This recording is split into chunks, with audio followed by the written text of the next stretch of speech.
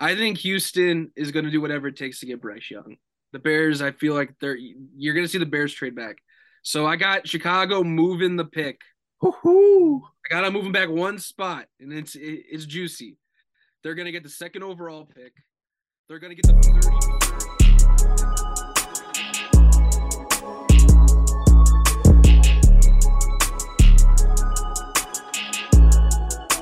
Yo, YBH.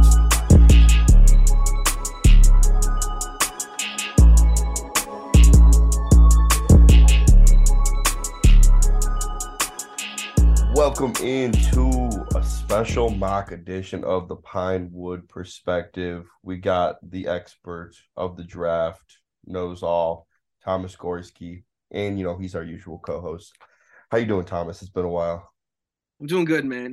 This is my favorite time of the year, man. We get to see these prospects in the future of the NFL, and I am so excited to just dive on in and talk about an exciting week that we have ahead of us. Combine starts tomorrow, just 4 days of just football testing, just straight football guys. Just anyone watching, if you're watching the combine this weekend, man, you are a football guy. The combine is it's such a beautiful thing. It's so quiet. It's like watching a golf match. These players need peace and quiet. You think about an NFL game, you think about even the draft, even like how loud and how the fans have such an impact on it. And then you watch the combine and like going to the combine as well. It's like everyone's whispering, the small little claps after a 40 time, little woos on a fast 40. Like it's such a beautiful thing about the sport on how everyone is just so detailed and so quiet. It's the beauty of this game as well. You get that aspect of it because you don't see that anywhere else. The draft is crowded with millions of people, and there's such a fandom to it. Same with, obviously every single game. The combine is such a beautiful thing. And then we open up free agency just only 2 weeks after that. Everything's falling into place now, finally. Tags are starting to come out. How many days they got left on the tag? Tomorrow? Or is today? Uh, they might have another week. They I have think. another week. I think Tuesday. there's like a 2 week window. I think Tuesday is when they close. This Yeah. upcoming Tuesday. Not yeah, this upcoming Tuesday is when the tag closes. Combine will just be getting over then, 2 weeks away from free agency, the draft picks, trades, they might be coming here within the next few weeks. And then after free agency opens, we're about a month away from draft day. And it's so beautiful. It's the most exciting time of the year. Uh I'm ready. I'm ready. Let's open it up. We're gonna have a mock draft coming for you guys at the end of the show. But we're gonna start with breaking news today. There has been an arrest warrant issued for potential top three, top two, potential, number one overall pick, Georgia defensive tackle Jalen Carter for his alleged role in a car crash that killed his teammate. Thomas, what's this gonna do to his draft stock? Yeah, I mean, I think that's a good question. I think we're gonna have to wait and see what officially comes out because yeah, there's a warrant out for his arrest for reckless driving. This is interesting because I think this is gonna come down to what do you care more about, the talent or the player?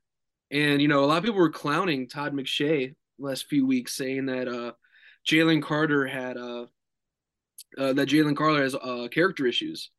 And oh yeah, it's a great story that he shared part of his scholarship money to buy one of his teammates' lunches, I believe it was. But there's also been some issues where he's been like he talks a lot in the field, he says stuff, where he's like been kind of described as like very chaotic. Where yeah, he's a hell of a football player, but he's also like could be like a psychopath on the field as well. Where you don't know, like those guys are great to have sometimes, like those Ray Lewis types are great to have, guys that are just gonna be all football, they're a menace on the field. But then it's like, yeah, but what does this do for the image of your organization? I think teams are gonna wait and see what evidence comes out. One, is he officially booked and charged? Because right now they just want to talk to him, I believe, kind of interrogate him, see what exactly happened. So I mean, I don't know how far it's going to affect his stock as of this current moment. He's probably not a top three pick anymore. He easily could slip out of the top 10, but I still think a team would still take a chance on him in the top five, top 10. Just by the time the draft actually comes around months from now, there might be more clarity. But like for our mock draft, it might be a little difficult. But this whole situation's got to get resolved within the next month or so, at least before his pro day. Oh, 100%. I completely agree with you. Um, we've seen this before too with other players. Remember Laramie Tunzel on draft day, the ball and gas mask that slipped his draft stock. And these are potentially moves that can cost players millions of dollars. Each pick, the value drops. And when it comes to rookie contracts, so this move and this situation might have just costed him millions of dollars as a player. But I completely agree with you. This is something that we're going to have to let play out totally. It might not affect it at all. It could just dissolve and go away, like we've seen in some cases with players. Or if more details come out, I mean, this is a move that could very, very much hurt his stock a lot and even slip into the late first, early second, depending on all the details that we get. So I think that the best thing that we can do is he just cooperates fully in the investigation. I heard that he wasn't cooperating fully. But yeah, I've heard the character issues about Jalen Carter, and I really don't buy into those too much. They're football players. When I look at him, it's like, it's just a dog barking. Like that's how it is. These dudes are, especially defensive linemen, these dudes are hungry to kill. They want to get to the quarterback. This is how they have been bred to do. This is what they've been bred to do.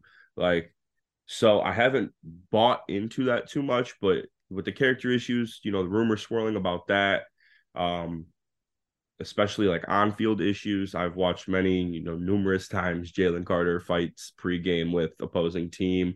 Like, yeah, it's not good for the image. And, some people will say it's just a football player being a football player, but you don't want a guy on the field who is going to cost you 15 yards, 5 or 6 times a season over boneheaded mistakes. Those are just things that I think maybe with the right organization, things could fix if those rumors are true, about the character issues. We've heard it numerous times about numerous players, and sometimes it has been true, yes, and then other times it's, very stupid and pointless. And that's one of the ugly parts about a very beautiful thing that we have in the draft and the combine is all these rumors coming out about people like first guy in, last guy out, and it not being even true. But you have to start thinking, are the NFL, is it the executives that are just pushing these narratives, trying to get guys to slip and fall? Like you Yeah, have, I mean, it easily could be the agents just talking like if they really want like their client to really move up a little bit, maybe they'll talk down a little bit on someone that's projected to be ahead of them. This is a lot of it's agent talk, executive talk. I mean, the NFL's cutthroat, man. I mean, it is. honestly, professional sports in general is a cutthroat business where there's always some angle, some just something. But what are you gonna do? I mean, we just gotta wait for more details at this point. Um, for all we know, he could be like innocent or anything could happen. Where I don't, I his draft stock is not going to be just gone for. He's not falling to the third round, second Yeah. round. I mean, this happens a lot. I mean, we also have this situation kind of going on with Brandon Miller from Alabama right now, who's involved in giving the gun to that. Like he's not being charged, but he was definitely questioned, and he's projected to be a top 3, 4 pick. Mm-hmm. So like sometimes you just gotta like just do your due diligence, your background checks, and just kind of see what happens next. And it's just a waiting process. Also, what a disgusting act by Brandon Miller. That little Yeah. pregame, like getting pat down when there's like a murder involved. Like that was awful. Like that was gross. This is not. That alone should push him down some draft boards. Oh, 100%. 100%. That was gross. I hope that was just a stupid kid making a stupid mistake because in that situation, like I get it, your name is freed, you're not being charged. Obviously, that's a big thing, but just one, you were involved in the situation to begin with. Shut up, stay out of it. Don't bring that up again. This is your future we're talking about. And two, there was a murder involved. Like that was bad. Like that was gross. This, like I said, this is not an NBA podcast, but I just had to get that off my chest publicly. Segment number 2, Bryce Young, Dalton Kincaid, Zach Evans are among others who are not expected to work out at the combine. Thoughts on players preferring their own pro days over participating in the NFL combine? Yeah, I mean, I love it. I in a way as like a fan or as like with the inner scout in me, I love the combine. I love it. I love seeing these guys, but to me, I've always viewed the combine is for players who get overlooked throughout the season. Where you have the guys who go to smaller schools, you have guys that are not as well known. That this is their case to show off their talents, their vert, their catching ability, quarterbacks throwing it downfield. We're like we had a guy from like Princeton throwing like a year or two ago. I think it was like Davidson or something. I could be wrong, but like he was just no one knew who he was before the combine. But so I mean, if you're a consensus top pick, and if I was an agent of a team, I'd be like, don't even work out. Just go to the combine, answer questions, meet with a lot of these executives, coaches, that's what I would prepare you for. The pro day, when you're throwing to your own guys, you're with your own group of guys, you could prepare for it. That should be their focus because the combine is nationally televised. And if you run a 4.6, I mean, your draft stock could fall 2, 3 rounds. I mean, we saw Keenan Allen like a decade ago. Like he was a projected first round pick, and then he ran like a 4.7, and he fell to like almost the end of the second, I think. So yeah, I mean, the combine is for people that are overlooked who want to increase their stock. If you're a top 10 to 15 projected pick, I would not even participate. But if you have some stuff to prove and you're on the borderline of a second to first round pick, then I would participate. Quarterbacks, I don't think you should participate whatsoever, just because if you make one bad throw, it's naturally televised. Could bring some question marks. I think every running back, I like to see every running back compete at least, because since it's a non-premium position in the league, it's one of those where it's like, okay, we really do need to know, like what are you running? There's nothing you can't really screw too much up. There's not gonna be that big of a difference from a running back at his pro day to his combine. It's gonna be very similar either way. Quarterbacks, it's tough because one, you're getting measured, you're seeing your 40, you're actually making throws. Like there's so much pressure on quarterbacks at the combine. Hand size, I mean, when you get to your pro day, none of that really matters ultimately, but they'll make a really big deal out of it at the combine. Mm-hmm. So yeah, I mean, to me, I'm okay with players sitting out, preferring pro days. This should just be an event going forward that's just for guys at smaller schools or that are projected to be like mid-round picks. Exactly. I completely agree with you. It can only hurt your draft stock, really, if we're being honest. You show up and you have a bad combine, you just have a bad day, it could cost you money, and there's not going to really be that at pro days. So yeah, if you are a locked in 100% top 10 pick, I would probably agree with you. I mean, I don't see any reason on why Bryce Young needs to go out there and throw the ball, go out there and run a 40 and do all that. We've seen his game, we've seen his talents. Obviously, measurables are going to be a key talking point for him, which we'll talk about next. But yeah, I think it's just more or less for maybe your third or fourth ranked guys. Like, here, this is what I can do. This is what I can prove to you. This is why you should take me over this player who might not be participating in the combine. So I agree with you. It doesn't bother me much inside at all. It is a good place where all 32 NFL teams are together. So, I see that as a benefit for the player to participate. But when you're someone like Bryce Young or, considered a premier at your position, I totally understand I'm not participating. Speaking of Bryce Young, his measurables are going to be a key talker at the combine this weekend. How concerned should NFL teams be if Young falls under 6 feet? None. I think I hate this. If Bryce Young was 6'2", he would be in the same talks as Caleb Williams will be next year. Trevor Lawrence is this year or was a few years back. It's just the size is just if you're really nitpicking on a guy, I mean, judge off the tape. The size was no issue at Alabama when he went up against Georgia, when he went up against all these big schools, winning. I mean, we've seen Kyler Murray make it work. We've seen Drew Brees Somewhat. make it work. We've seen Russell Wilson make it work. Ultimately, he's not a running quarterback, so it doesn't matter. He's a pocket passer. That's what he was in college.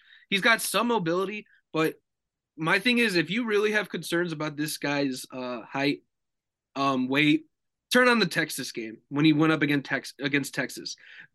When I saw him on like 3rd and 8 with like 50 seconds left, maybe like it was in a key point in the game when they were trailing. The pocket just collapses on him, and he somehow just breaks away and runs for like 8-10 yards down the sideline to get the first down. And then I saw him early in the game run around, break a sack, run, throw Gibbs on the run in the end zone. I mean, you can't teach that. Those are, to me, intangibles will always overcome someone's size. Like, I still believe that if Bryce Young was like 6'2", 220, the Bears would seriously consider him at number 1 over Justin Fields. The only reason I don't think there's any serious consideration is due to his size. People are going to overthink it, and you're going to have a team like the Colts or the Texans that are going to be so thrilled to get a guy who's going to have the highest IQ in the room. He's going to be a leader. He's going to be someone that teammates are going to just run through a brick wall for. And it's like 32 touchdowns, 5 interceptions last season with like Jahmyr Gibbs as his number 1 weapon. That's pretty damn impressive if you ask me. And the year before that, he wins the Heisman. He throws 47 touchdowns and like 5 interceptions. I mean, it just baffles me that people are so concerned about his size. Yeah, and who's also pretty damn skinny? Lamar Jackson. He's a stick. He's made it work in the league. He's got no muscle mass, like, whatsoever. Like, I don't know. To me, if you really care about size, look at Will Levis then. Take him. If that's really that big of a deal to you, he's 6'4", 6'5", 235. If that's what you want, then just go take Will Levis. So why is there a discussion? It's because Bryce Young, I don't know. Maybe it's just GMs talking like, oh my God, he's so small. He's so small. What does it matter if he has a clean pocket, can make the big time throw up the middle? It doesn't matter. Size is useless when it comes to the quarterback position. Like, yeah, I guess, okay, it's not useless, but it matters to some extent. But it's like, don't overthink the pick. Bryce Young checks every single box possible. Every single box. And now you're questioning his height? Where's that been the last 2 years? Nowhere. It's draft season. Someone's always looking for something. Like Jalen Carter, we were just talking about him. Didn't even come to the combine yet. Character issues. Like, come on. Like, there's going to be something to nitpick with these guys. Don't overthink the pick. Houston, Indy, whoever wants to trade with Chicago at 1, don't overthink the pick. Bryce Young's the QB1. Size does not matter. Yeah, I'm not too worried about it, to be honest with you. Some quarterbacks have made it work. I think it does affect, potentially the player to some extent. You want to make sure that he can see over them big boys, but his Alabama tape speaks for it all. He should be QB1 in this draft. But I understand some concern somewhat. Some quarterbacks have made it work, but it's also affected some players. Some people want that 6'4" body who's 220 and can do it all, just like, Bryce Young can. So I somewhat get it to an extent, but it doesn't concern me that much. I think Houston or Indianapolis won't be too worried about it, if I'm being real. I don't think they're going to overlook it at all. And I think that he's still going to undoubtedly be the first quarterback selected off the board. Which prospects are under the most pressure to test well at the combine? Yeah, I mean, this is tough. I mean, because there's so many. I mean, to me, the prospect with the biggest pressure is no doubt Jackson Smith-Njigba. There is so many question marks about this guy right now because he only had 1 legitimate season. He didn't have much of an impact when he was 4th or 5th on the depth chart as a freshman. Second year, he performed great. He was phenomenal. He was insane. But he also was the 3rd option outside of Garrett Wilson, 10th overall pick last year, Chris Olave, 11th overall pick last year, where defenses didn't really pay too much attention to him, and he could stick in the slot primarily. So, what if this guy does run like a 4.6, 4.7? How far is that going to push him down the board? We don't know. I mean, that's the biggest question. He doesn't have any breakaway speed. He's a really good route runner. He gets open, but like we didn't get to see him as a number 1 receiver. He got hurt against Notre Dame to open up the college season, and then he sat out the rest of the year. So, I mean, I'm not going to compare it to like a Jamar Chase situation because we saw Chase be the 1 or 2 with JJ. But with the Njigba, we've never really seen him be an alpha. So it's like we've seen Jordan Addison be an alpha at two different schools. We've seen Zay Flowers be an alpha at Boston College with honestly little to no quarterback play. And then we've seen Quentin Johnston show up in the biggest game against Michigan and just go off. So I mean, there's a lot of question marks for Smith and Jibba compared to the other prospects. He's going to need to test well because right now he's a mid first, late second, not late second, but late first, mid to late first. It's just there's so many question marks. I mean, he is going to need to run very fast. He's going to need to have an impressive 10-yard split, and he's going to need to have probably at least a 38-inch vert. I mean, they're going to want to see him if he could get up for those. So yeah, I mean, there's just been a lot of question marks about him this last 3 months. Where I think Saturdays when they go, I will be there. That we will be able to see how he tests. Do you think that the drills are a little overlooked? Do you think that there's too much taken into it? I think when it comes to like the vertical, the 10-yard split, the 40, I think people look a little bit too much into that. Like when it comes to the receiver position, I love seeing them run routes on the field. That's what I care about the most. I love seeing them start off when they run across the field and they got to catch, drop the ball. You see how quick your hands are and how smooth they are. So yeah, I love that. Then I like seeing them run the out routes. I like seeing them run go routes, post routes, a little quick slant over the middle. Like I like seeing them in their footwork primarily when it comes to that. Because Yeah. you can get a really good tell of how quick these guys' feet are, how quick they could get off press. Because I think they have like the big like boxing like bag almost like where they hit Yeah. the guy to get off press. So yeah, I really enjoyed that part. I care about I mean, I don't really care about the 40 too much, but I do care if a guy like Njigba or Addison, if they run like a 4.6, like I'm concerned. Like I'm expecting you to run a 4.4, 4.5. Like that's the bread and butter for a wide receiver, 4.4, 4.5 ish. 4.3 is great, but when you got the guy starting 4.6, 4.7's God if they go to 4.8, that drops you a few rounds. So yeah, I mean, I I think feel like it's definitely a little too deep.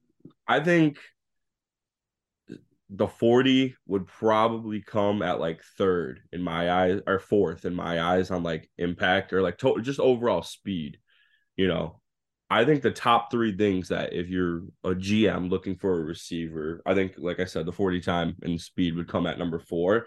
I think knowledge of the route tree and route running are easily in like one of the things I'm looking for. I think how quick your hands are, and I think your release. Those are the big top three things. I'm not going to look too much into it if you run a 4.6, if you have quick hands, a great release, and you can run the route tree. That I think the Yeah, 4.6 is a little over. I think that's where the 40 gets way too overlooked when it comes to receivers. Look at John Ross, for example.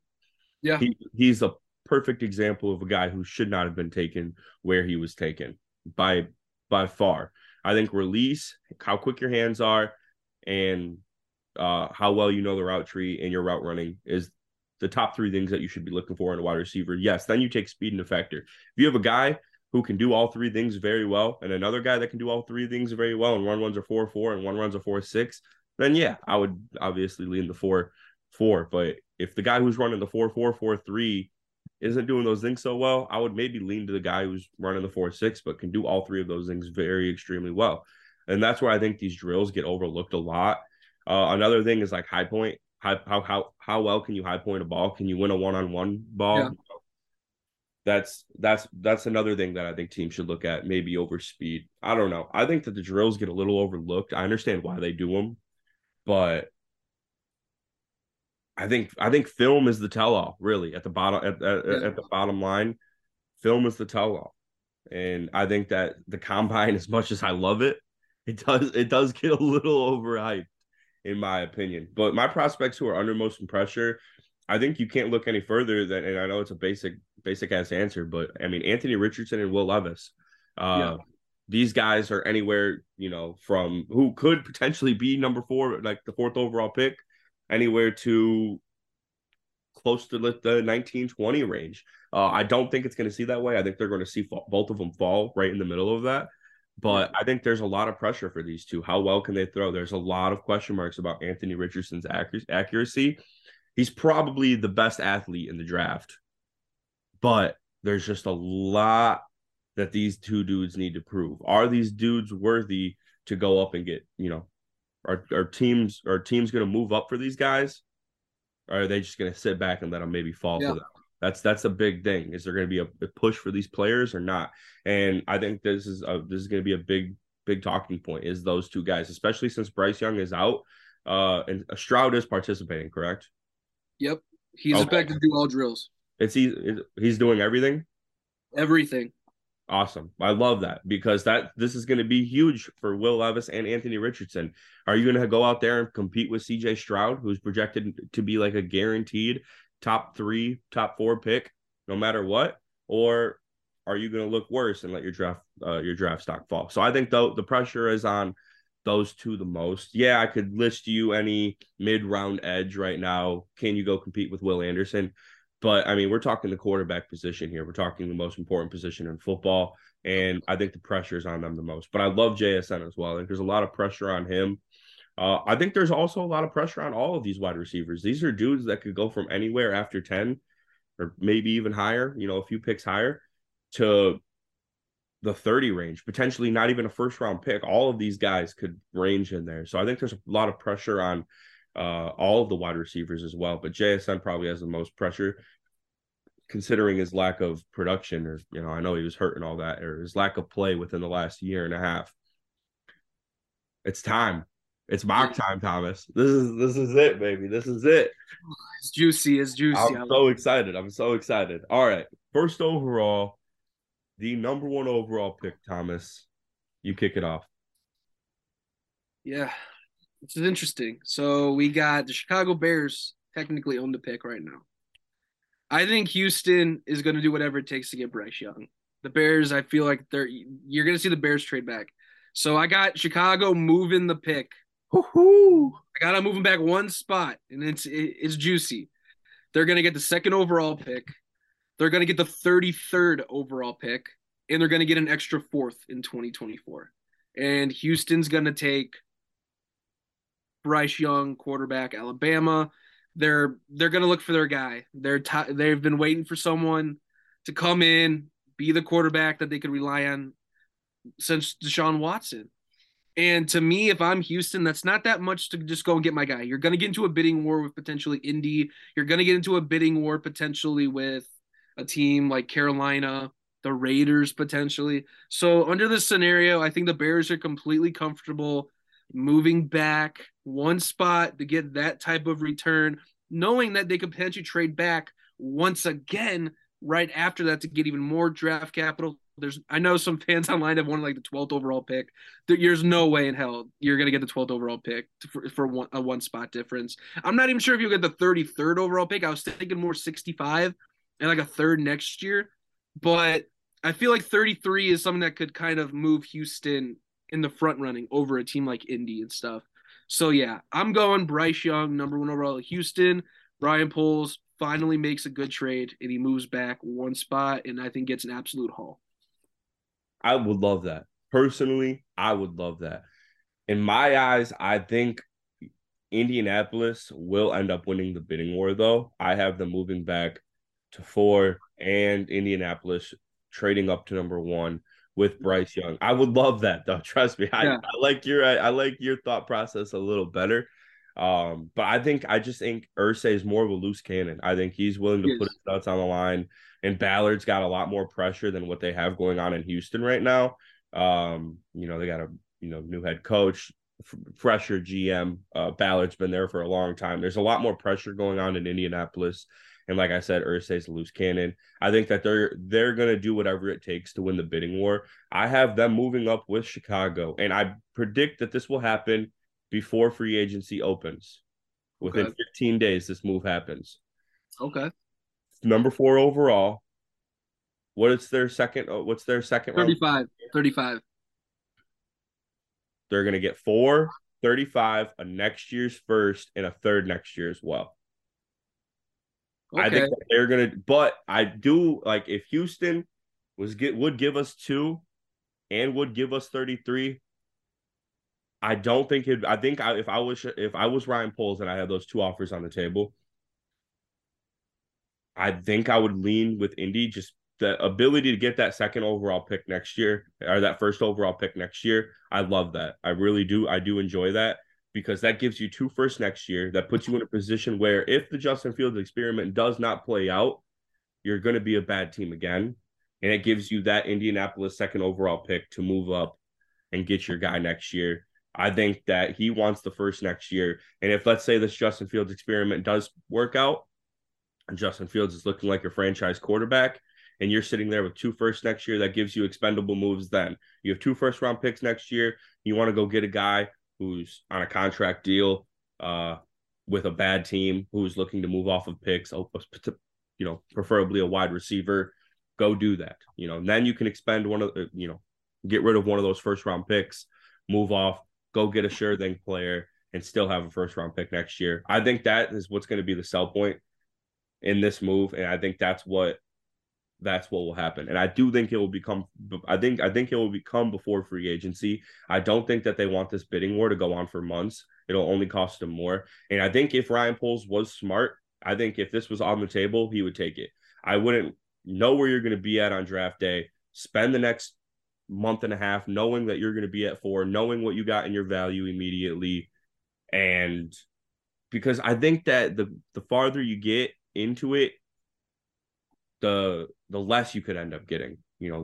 More things come out about Going to players. go day by day right now. It just seems like the more this keeps dragging on, the less you're going to get because people. I mean, the Jalen Carter news was the worst thing that could have happened. Yeah, it was awful. It was brutal to wake up this morning to that one. Trust me. But I think that this move is going to happen quick. I think it's going to be a short, quick bidding war. You got to think that they're meeting in Indianapolis right now. All of these GMs talking these moves over completely, and I think that's going to be short and quick. I think it's going to happen before free agency, and then Chicago can focus on free agency completely, not have to worry about this on their plate as well, and know where you're going to be drafting come draft day. Now, if you want to move back from 4, that's a draft day move. But now get this off your plate, focus on free agency, and focus on, scouting these prospects. Number 2, who you got? I have Chicago. They're on the board again. And then this is where Irsay, I think they fall in love with CJ Stroud. I think CJ Stroud's their QB1 the whole time because I know Irsay slipped a few weeks back. They claim, Bryce Young. I feel like that was kind of like a ploy to get Houston to move up and take him, where I feel like CJ Stroud's their guy. Chris Ballard finally gets their quarterback of the future here. And is in the Chicago in return, Ryan Poles nets another really solid return here, I think. And he gets the 4th overall pick, the 79th overall pick, which is a third, a 2024 second next year, and a third next year. So now Chicago's cooking potentially at pick 4, 33, 54, I think they have, and Yep. then like 79, and you pick up an extra second next year, an extra third next year, and an extra 4th between these two deals. This team's got a lot of holes. They could even move back at 4 if they really, really want to, but I don't think they will based off my mock. But now for Indy here, you get a guy that's ready to come in right away. He's a guy you're going to be able to hand the ball off to Jonathan Taylor. You got Michael Pittman. You got Alec Pierce. You have so many options. You got Quentin Nelson on the offensive line. I mean, this is a move that could bring Indy from joke of a franchise to division winner. You got to find someone to compete with Lawrence, Bryce Young, hypothetically, under this scenario, and then potentially Ryan Tannehill, which Tennessee's moving on from him eventually. So to me, that's not a steep price either for Indy to move up 2 spots to go get their guy. That's a deal that I think you come away when Poles and Ballard are off the phone. Each of them are completely happy. And this gives Chicago ammo. Say you got a JSN start slipping to the mid-20s, early 20s. You package pick 33 and some more to move up under that scenario. That gives you the flexibility to do so. So this is a home run for Indy, home run for Chicago. And now you had to pick, you just see how the rest of the board falls at that point. Yeah, exactly. I would love that move as well. I think both moves that you've done, I would be very happy with the outcome. With a double move back like this, when would you see these moves playing out then? I think Indy is the type of deal that could happen on draft day. Mm-hmm. And then I feel like the Houston trade could happen fairly quickly. I like that. I like that. I would be very happy with both of those returns. Ryan Poles has been someone who's spoke of building through the draft. That's why, as much as I love having all this cap space and uh, money, I love it. I love every second of it. You can only do good things with it or bad things, I guess. But I mean, it's only a positive when looking at it from a franchise standpoint. He doesn't seem like a guy who's going to go out there and hand max contracts out to everyone available. He's going to fill positions of need, fill depth, but I don't see Ryan Poles as someone who's going to spend all this money. He wants to build through the draft more than anything, and I think moving back as much as he possibly can, while also being able to stay in a position of landing a top pick, I think is what he wants to do. He's preached about building through the draft, and both of those moves that you said right there, that preaches that. I mean, that's exactly what he's looking for. And I would love that. I would love that a lot. CJ Stroud, quarterback to Houston. Like I said, I think, it's a fresher GM. I don't think that Houston wants to end up in a bidding war with a division rival. And I like CJ Stroud a lot. I do. I really do. I think both of these quarterbacks could go on to be star quarterbacks in the NFL. Quick dynasty question for you, Thomas. If you had pick 2, Bijan's going number 1 overall. If you had pick 2 and these mocks played out the way they do, with you having Stroud going to Houston and you have Young going to Indianapolis, or you have Young going to Houston, and like I've said, I can't talk right now for some reason. Who would you take at 1.2 if you were in need of a quarterback, Young or Stroud? Yeah, that's very tough. I think it depends on the state of your dynasty team, hypothetically. So like I feel like if you're like a year or two away, you take Young, but if you're ready to like win now, like you feel like you're really close, I go CJ Stroud. CJ Stroud will have the most immediate impact. No matter how these guys go, I think Stroud has the most immediate impact because I think he's one of the best pure throwers in the entire draft. So he'll step in and he's a guy you can rely on day one. But I think the upside's a little limited with him when I think Young he's just special. He's a guy that's going to be Russell Wilson-esque, like with his Seahawks days. That's my comp for Bryce Young. CJ Stroud, he's to me, he's very Kirk Cousins like, where he's not very mobile, but man, he could make that throw anywhere, any tight window throw that you need. He's just a very accurate guy. So I mean, you can't go wrong with either. I think CJ Stroud's a dog. I mean, we saw what he did against Georgia. That alone should put him in the conversation for number 1 overall. These teams, if Stroud goes number 1, would not shock me. Young goes number 1, does not shock me. Either way, I think you're getting 2 excellent quarterbacks. See, like as someone who had 1.2 at one point and then traded it away, I think I was going to go whoever ended up in Indianapolis. I just think the weapons there are better, personally.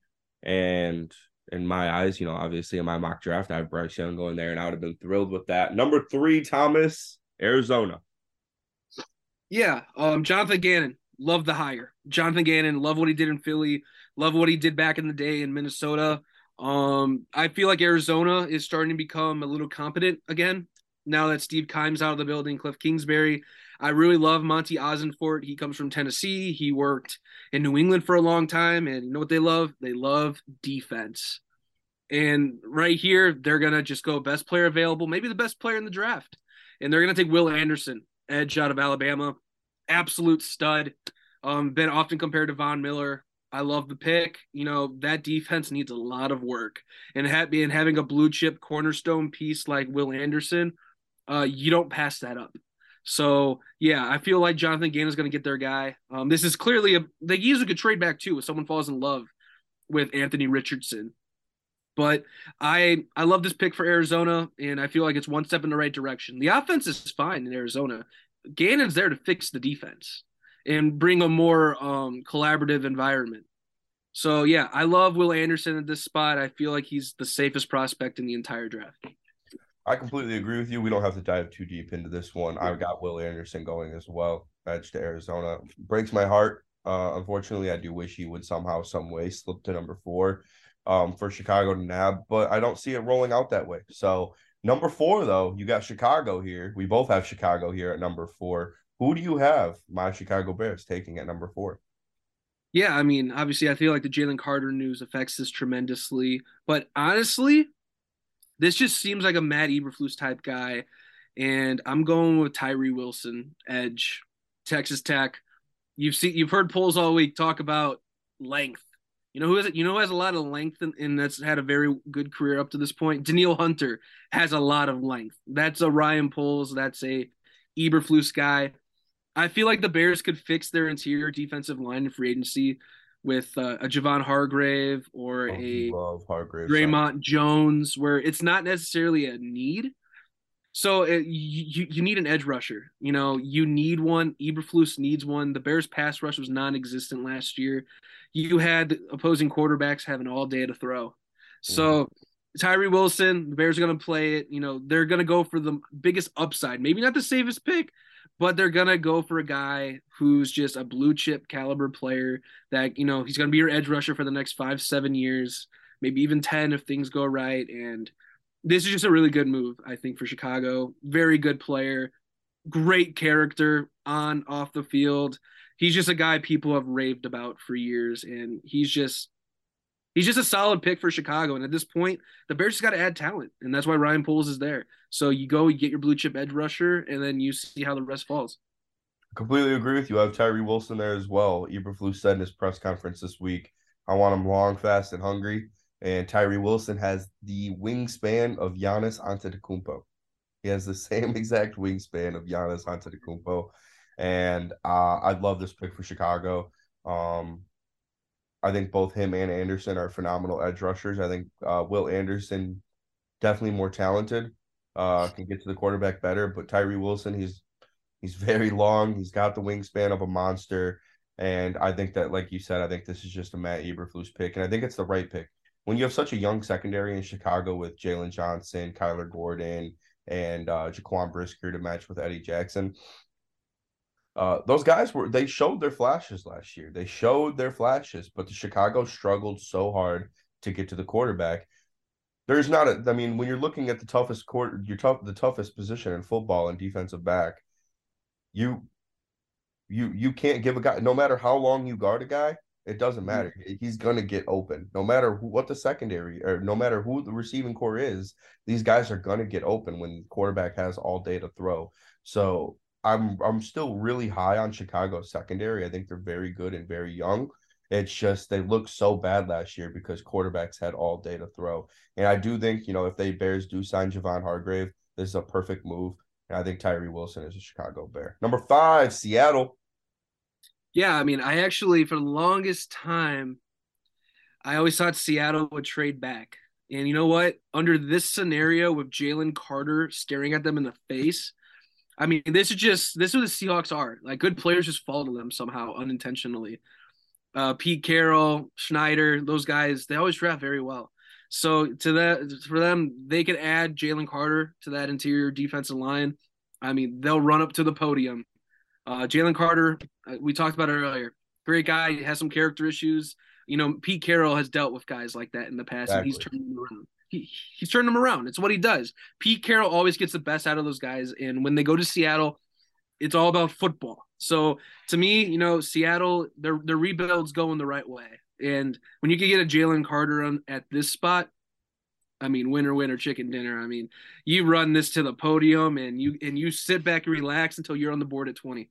Exactly. I completely agree with you. I have Carter going here as 5. And I don't blame the Chicago Bears for not taking either. You have a young head coach, a new head coach, and a new GM. That's not a risk you want to take at 4, when you're trying to build your franchise from the ground up. Seattle, obviously, sitting in a very good position here. This is not their pick. They were a good team. They were a playoff team this year. So I think this is beautiful. Jalen Carter is going to be there at 5. I think you're going to take him at 5, 100%. You have a coach in Pete Carroll with lots of experience. He's dealt with players like this at every single level with USC and now with the Seahawks for all these years. I think that this is a great spot for Carter, and I think that this is the best move for them. Pete Carroll is going to get Jalen Carter situated, and I don't blame Chicago for not taking Carter as well. Like I said, you have a young head coach, year 2 head coach. Inexperience is there across the board in Chicago. You don't want to add, a potential risk like Jalen Carter to your franchise at 4. And as great as he is, there's going to be question marks about, his character issues and everything that comes with them. Let him go to the experience. Let him go to Seattle where there's Pete Carroll there, someone that'll get him right. And I think this is a great pick for Seattle. Number 6, Detroit. Yeah, under the scenario, I got Detroit moving back. Is this trade number 3? Is Trade number 3. this the final trade? It's the final trade for me. Carolina is going to fall in love with the quarterback. Is it Levis? Is it Richardson? Frank Wright learned from those pocket passers out there in Indy. He's ready to go for the guy with the most upside. So Carolina, they're going to get on the phone. I think is it Scott Fitterer? Is that their GM? I think he's going to call Brad Holmes. Detroit, they can do whatever they want. They don't have any immediate needs, truthfully. If they can move back 3 spots, he's going to call Brad Holmes. They're going to give the 6th overall pick, the 61st overall pick, and the 114th overall pick to move back 3 spots. And they're going to go get their guy. And they're going to draft Anthony Richardson out of Florida. Big risk here. But man, does this kid have so much potential. I mean, you're looking at a guy that he's Josh Allen. If all things go well, he's Josh Allen. He could sling the ball 80 yards. He's going to run a 4.4 probably, and he's 6'4", 240. I mean, imagine if Cam Newton had could put it all together and have the mechanics to be a very fluent passer. That's Anthony Richardson. To me, he's Cam Newton coming out of school. Big project, but he's a playmaker. And at this point, Carolina needs that. No more of the Sam Darnolds, no more of the Teddy Bridgewaters. Just go get a guy that can make plays. And that's exactly who Anthony Richardson is. And to me, under this scenario, I think Detroit's going to be completely fine moving back 3 spots. They were likely targeting edge or corner anyway. You don't have to worry too much about teams like Vegas or Atlanta.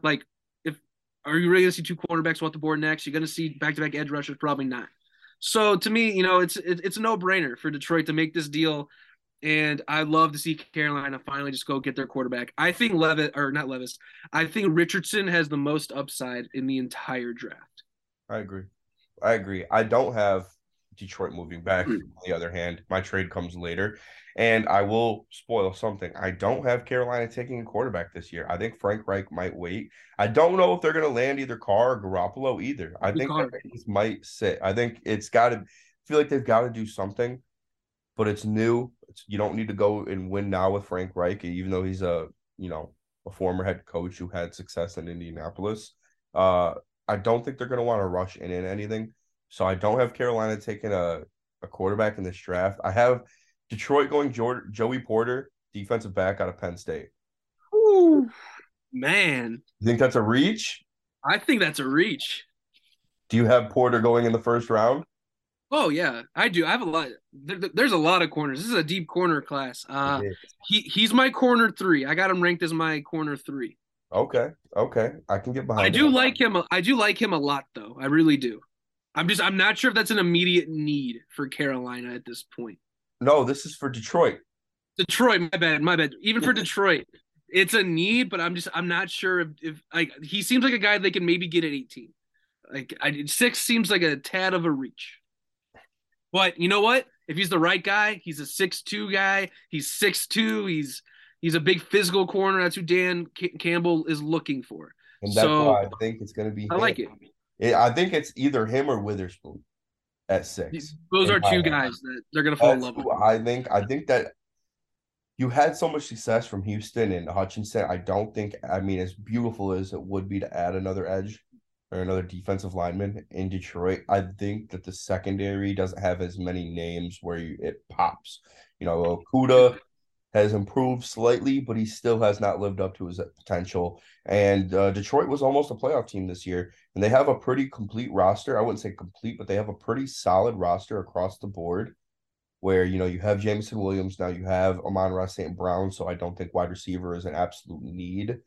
in Detroit right now. And I just think that, when you look at these rosters and you see these kind of teams, it's going to be DB. And I think that they'll jump on this one early. I don't think they're going to want to risk maybe 18. So that's why I have Porter going 6. It might be a reach. It might be a reach, but I got him going to Detroit at 6. Number 7, which is still Vegas for you, correct? Yep. Who you got? This is such a Raiders pick, and it's such a Josh McDaniels thing to do. Is they're gonna draft Will Levis. I'm telling you right now, they're gonna draft Will Levis, and they might sign Jimmy Garoppolo and have Garoppolo be their guy for a year or two. But Levis, I believe Levis is a project. You easily could switch around for me.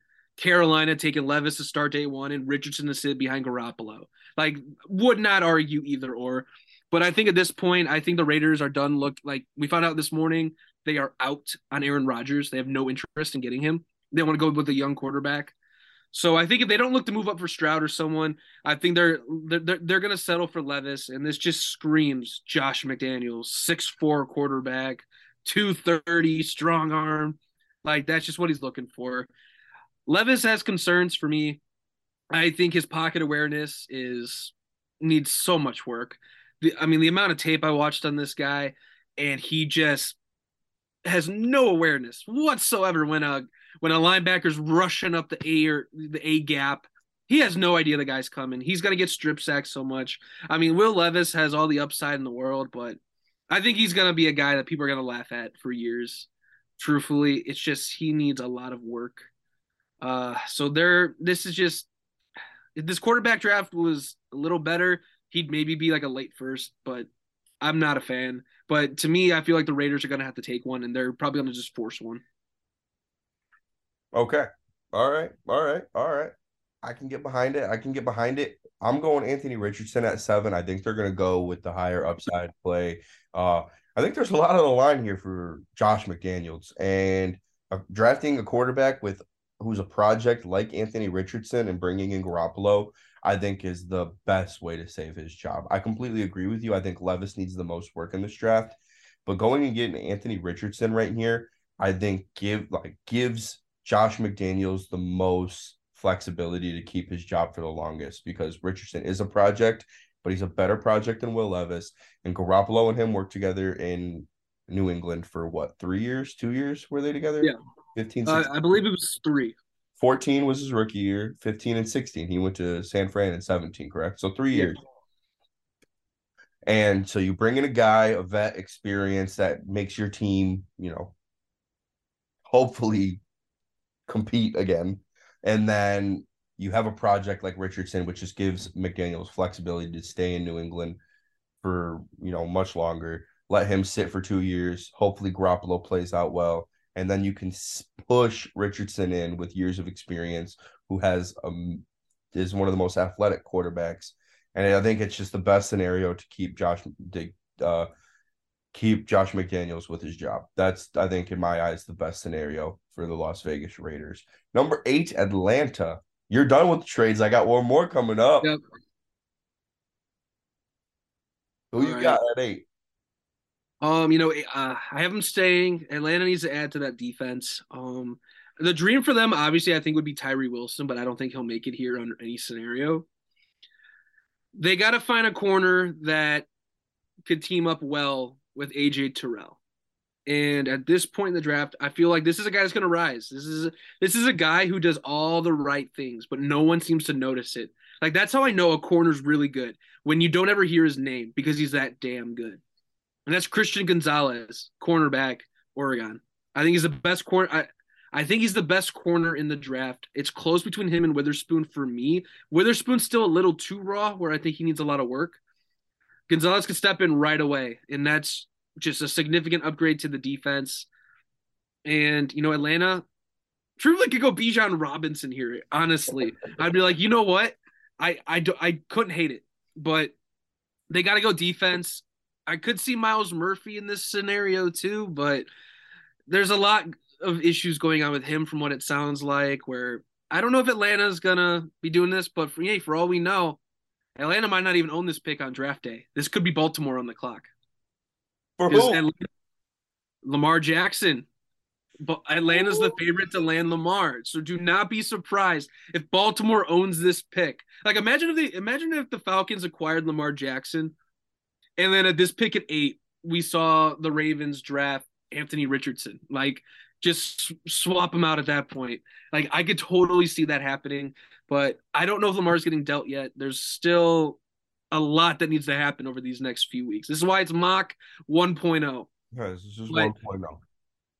Christian Gonzalez, I think I love him. I love him as a prospect. He easily could go at pick 8. He could easily go at 16.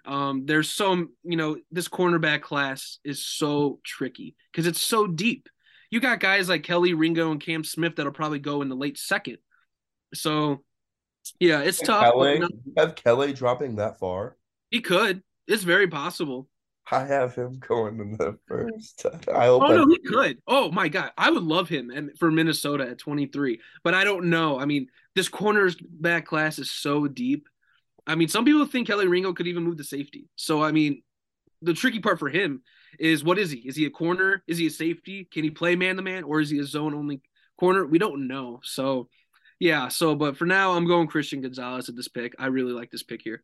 I have I have Atlanta going Miles Murphy. I think it'll all play out, and I don't know. I don't think they're going to get Lamar, so I also have them staying here at uh at 8 and taking Miles Murphy. I think that they just have a lot of holes. They're kind of like Chicago in my head, where they're just kind of all over the board. There's nothing really stands out.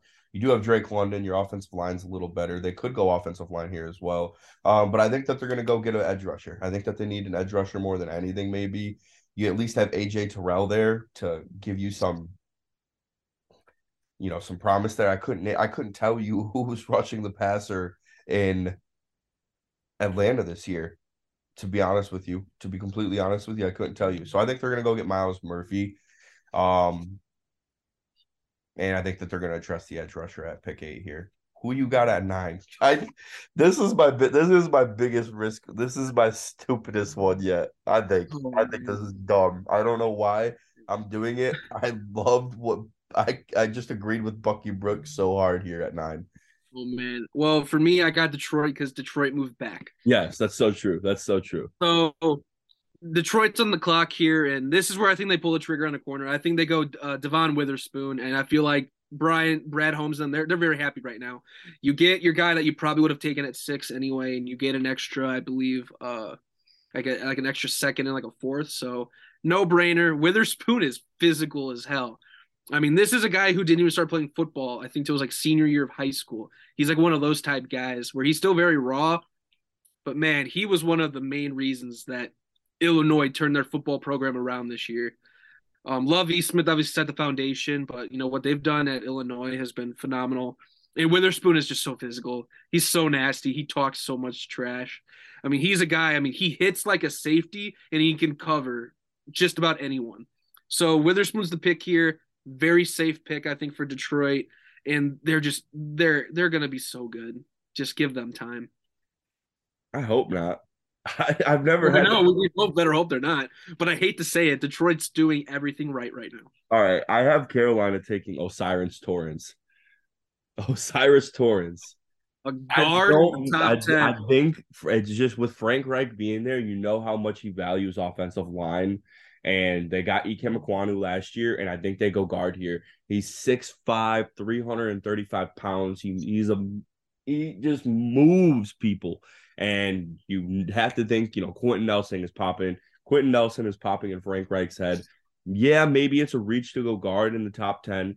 But I think this is right around where Quentin Nelson went as well. I think Nelson went 7 in Indianapolis, and I think Osiris Torrance is the best guard in the draft. I have them going Osiris Torrance. I think it's a Frank Reich pick. He's going with the guard. They're going to build up that offensive line, and they're going to wait a year to take a quarterback. They're going to get that offensive line structured first before they take a risk on a quarterback, and I think next year is when they go QB. Okay.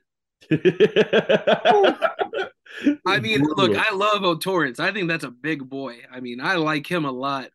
But if they're going guard, Why not go Skornowski from Northwestern? That just seems like he seems a guy that's gonna be a guard at the. I don't know. That just seems a little bit of a reach. But again, it is the Carolina Panthers, so I mean they easily could do something like that. Skoronowski is going to be a tackle, though, don't you think? No, a lot of people think that he's a guard at the next level because he has short arms. He does have some shorter arms. He does Yeah, have. that's why a lot of people think he's going to be a guard, and that's why some people think that he could fall in the draft because who's going to want to take a guard that high if you're not Quentin Nelson? But apparently, if you're Osiris Torrance, I mean, you are a guy. I mean, hey, I love it, man. I love seeing Carolina add to that line. I just think that they're going to do everything in their power to build up this offensive line to get a quarter, and they're going to go quarterback next year. But they also could, have Derek Carr. I think he'd probably prefer somewhere like the Jets, where you can go to a big market. But yeah, I'm going Torrance here. I'm going Torrance. Number 10, I have my third trade. Okay. You want me to go first here? I'll go first. I've been going first. Let's build the suspense. All right. Philadelphia's on the clock. Howie Roseman does what Howie Roseman does best. And he always takes best player available. And when a player like Miles Murphy's on the board, Philadelphia, they are rich at the edge position. Where I feel like Miles Murphy's going to be the pick here. It's such a good pick. It's such great value. Where Howie Roseman, Philly does not have any immediate needs. They have none. But edge rusher could be a little concerning. Fletcher Cox is getting a little older on the interior. Robert Quinn's probably leaving. He was just a rental. You don't really know what they have for some depth. That's a great trade. You said Ryan Poles hasn't made a great trade yet. That was a good trade for Ryan Poles. You know what? I will give Ryan Poles some credit. Getting a 4th round pick for a guy like Quinn was pretty good. Played like 4 snaps. Yeah. Yeah. Oh yeah. So I mean, yeah, but Miles Murphy, great pick here for Philly. Big power bull rush guy off the edge. I really like it. So yeah, I mean, I feel like Howie Roseman does what Howie Roseman does. I mean, they easily could take Bijan here, but it's just running back's not a premium position where Bijan's going to slip further than people think. So I'm going Miles Murphy. Right here, I have the Tampa Bay Buccaneers doing it. I don't think that they would. They're not. I don't think Jason Licht. How do you say his last name? Licht. Who? Jason Light. It's like Light. Jason Light. I don't think he's one of those guys that's gonna come up to like 5, 6, 7, not even 8 or 9. I think he's gonna let it play out. I think he's willing to take the risk with Kyle Trask as QB1 this year. I do. But Will Levis got through Carolina. Lots of pressure on him now. Do you want to go through a full rebuild? I think they come up, expend a next year's first to move from 19 to 10. It's the perfect scenario. You're working with Philadelphia here. Philadelphia is like a team that has tons of needs. So you just toss them a next year's first and pick 19 and you move up and you take Will Levis at quarterback. I think that if I don't think Tampa Bay moves anything higher. I don't think they're going to try and jump anyone for a quarterback. I think that they're just going to do whatever they can at 10. I don't think that they're either going to take the risk of him slipping, though.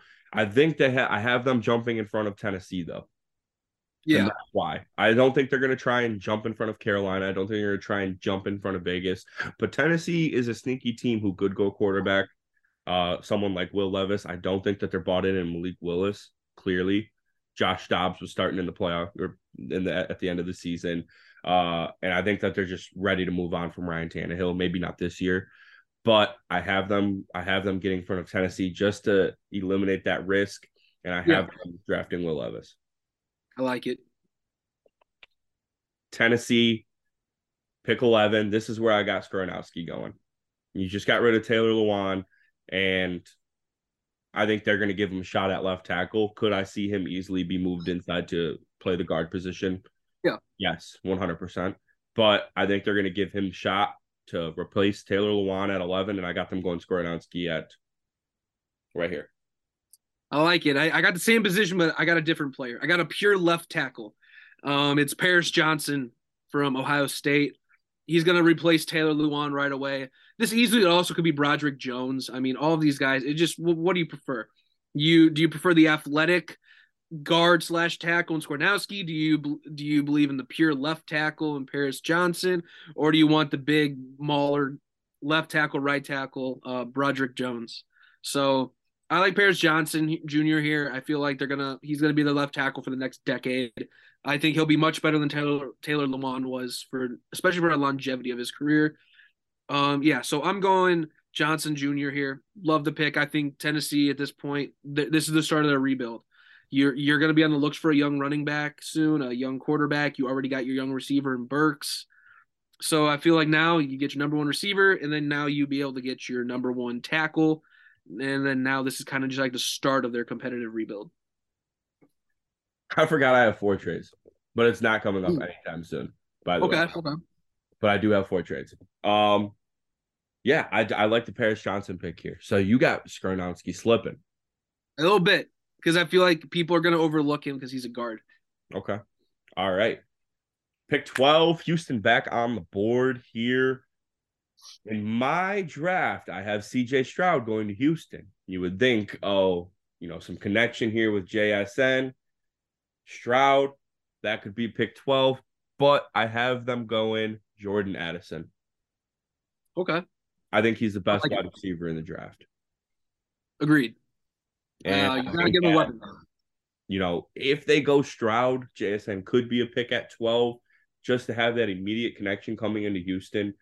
But I don't think they're going to look into it that deep, and I think they're going to go with the best wide receiver in the draft and take Jordan Addison at 12. Okay, I mean, I'm a huge Addison guy, so I mean, I have a hard time, I think, seeing Houston take a receiver here. I know a lot of mocks have that. I could see this as a trade back scenario for a team if Tampa wants to move up for a quarterback. If we see Levis or Richardson start to fall, this is a good spot. I think they're going to be looking to beef up that offensive line though, and I got him taking Skornowski here to move, and he'll slide in at left guard right next to Laramie Tunsil. Because when you have a quarterback like Bryce Young, you got to protect him. He's a pure pocket passer, and if you have any concern about his size, beef up his left side. Beef up. You get Laramie Tunsil, you get Skornowski at left guard. I mean, that is a beautiful left side going forward. And Bryce Young is going to be feeling very comfortable back there. So yeah, I mean, I feel like this is a really good scenario for Houston because they have D'Amico Ryans, and he saw how the Niners were built. I mean, you have a strong running game, strong offensive line, and a quarterback that makes all the right decisions. So that's where I think they're going to be heading towards. And I think Skornowski at pick 12, that's really good value. And Houston is finally looking competent again. Yeah, 100%. The arrow is, I think if they land either Addison or Skornowski, the arrow's pointing up for both of them, which I have Stroud being there. I don't think the need of offensive line as, with someone a bigger body, it's always a major need, yes.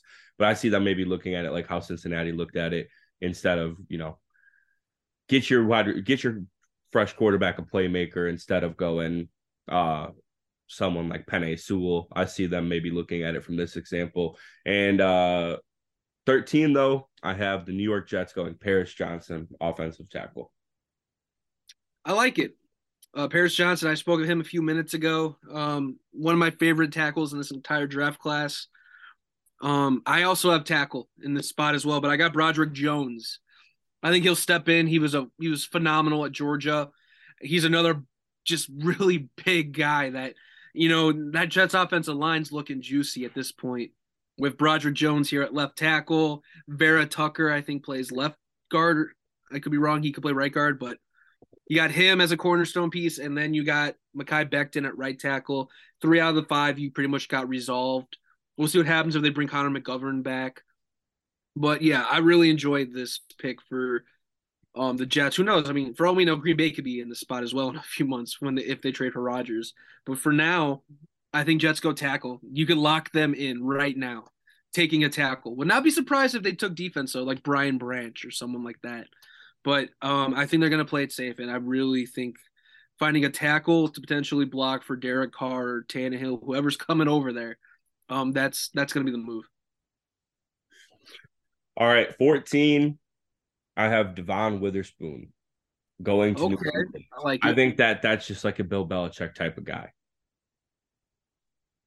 Yeah, I mean, I like it. I mean, I feel like Witherspoon or Brian Branch. Those are the two like Belichick guys. Yeah. Corner's a big need for them. They lost J.C. Jackson a little bit ago.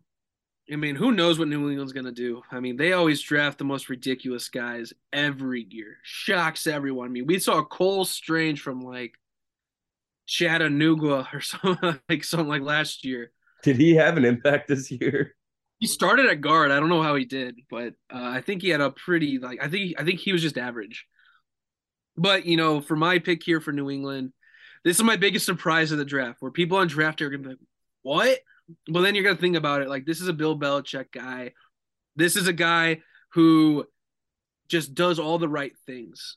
And for a guy that's very respectful, does the right things, keeps his head down, just goes to work. This is a Bill Belichick guy. And I'm going wide receiver Zay Flowers, Boston College. Yep. I'm Flowers is going to surprise a lot of people at the combine this weekend. You're going to see his name just start skyrocketing up these boards. And he's had a tough coming up, but he's finally found his home, and he's gonna immediately take over as a wide receiver one for the Patriots. Big deep threat. He could do it all. Chris route runner. Dude's really got big these last few weeks as well. I don't know if you saw his pics on Twitter. I mean, this dude is swole. So yeah, New England, Flowers. I feel like it's a match made in heaven. They could trade back. I couldn't decide if I wanted Zay or not, Zay Flowers here or Brian Branch. Those are two New England picks. I think they'll have to decide who they want, who they value more. But New England's got to get more explosive on offense. I don't think Smith and Jigba makes you explosive. Addison is a guy that people are just going to severely overlook. So Zay Flowers just seems like a Belichick pick to me. And he's going to be someone that's going to do well at interviews, and he's going to do all the right things, and Belichick will just fall in love. That's just what he does. I like both of our picks there. I would love Zay Flowers. Yep. Mac Jones finally has a decent receiver. Yeah, about damn time. Christ. But yeah, I think that there's, it's New England. They you don't know where the hell they're gonna go, if we're being honest. And we don't know who the hell the player's gonna be. Like we don't. We might not even know his name. I did not know who Cole Strange was last year. No one did. I was so lost. And it's so funny looking back on like Sean McVay's press conference when they took Cole Strange, like, that's an interesting pick. Yeah, I guess we'll take him off our board in like the second round. Exactly. But yeah, I think that hopefully I think like either one of those guys, Devon Witherspoon or Zay Flowers, would be great additions in New England. Green Bay. Here, do you finally have Green Bay taking a wide receiver? No. Still no. No, I mean, they're never going to, I swear. They're never going to. They're going to stay and stick to what they always do. They just go with, guys who fit their style. They're going to go Luke Van Ness from Iowa. They're going to need an edge rusher to team up with Rashawn Gary. Preston Smith's probably a cap casualty this offseason. They'll stick Van Ness in right away. Big fan of Luke Van Ness. I mean, this guy easily could be the best edge rusher in the entire draft. Gives me TJ JJ Watt type vibes, truthfully. And this is just a pick where I think Green Bay is just building the defense. If they are ready to take it to Jordan Love, give Jordan Love the reins and move Rodgers. I mean, they're going to need that defense to perform week in, week out, and run the ball hard. Luke Van Ness, this is just a really good pick, and I think really good value for Green Bay at 15. I could see them going Brian Branch here. I think it depends on how they handle Adrian Amos. But I actually have them going Michael Mayer. I think Tanyan's going to walk, and I think that they're going to add Michael Mayer. I think this is going to be like, here you go, Rodgers. Here's your weapon that you've been begging for in the first round. Here's Michael Mayer. So I think that they're going to be the first team to take a tight end, and they're going to go Michael Mayer. I like it. It's just tough for me to see that because they just never prioritized the position. And how many people are going to view Mayer? Like, what's the difference, I guess, between what people are going to have to ask themselves between Michael Mayer and Dalton Kincaid? That's the biggest question I think that people are going to have to ask themselves. Because I think there's a chance we can see 3 tight ends go in the first round. You think so? 3. I think 3. It's very possible. You have it in your mock. Are we gonna have to? We're gonna have to Oh, wait. I guess we'll have to see and find out. All right. Who you got going 15 to Green Bay? I had Luke Van Ness to Green Bay. Oh yeah, Michael Mayer here. All right, Yep. Washington. You This is have you. tough. This is tough.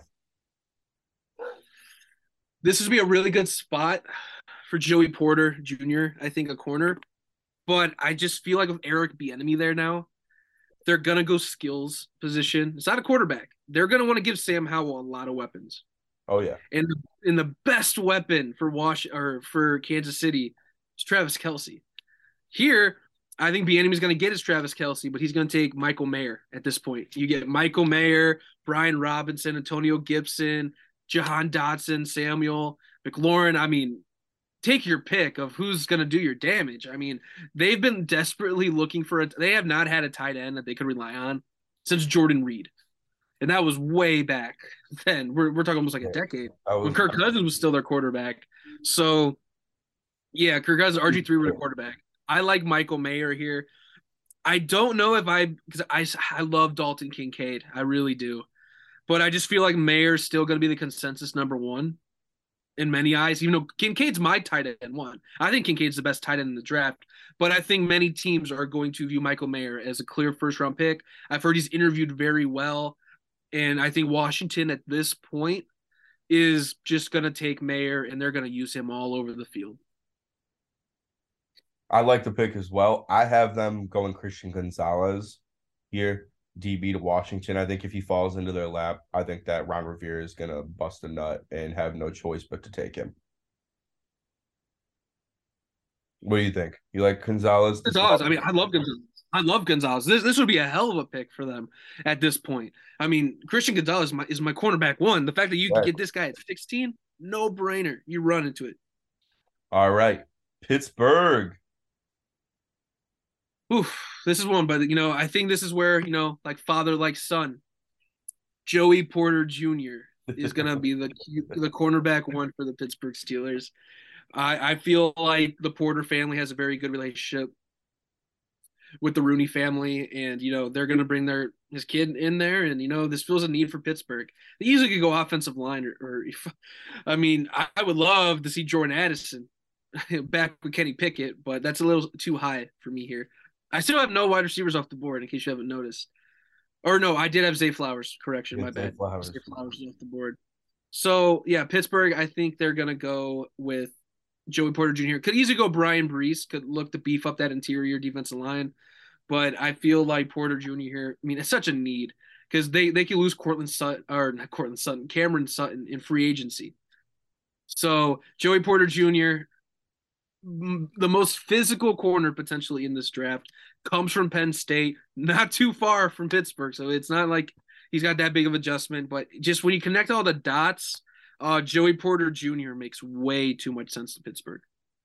I got Lucas Van Ness actually going here to go opposite of TJ Watt. I just think that you need more on the defensive line. You can never go wrong. And I think that they're gonna try and breed the next TJ Watt here with Lucas Van Ness, let him learn from Watt, and then just have 2 big old white boys going at him. Just like how they got it going in Cincinnati with Hubbard and Hendrickson.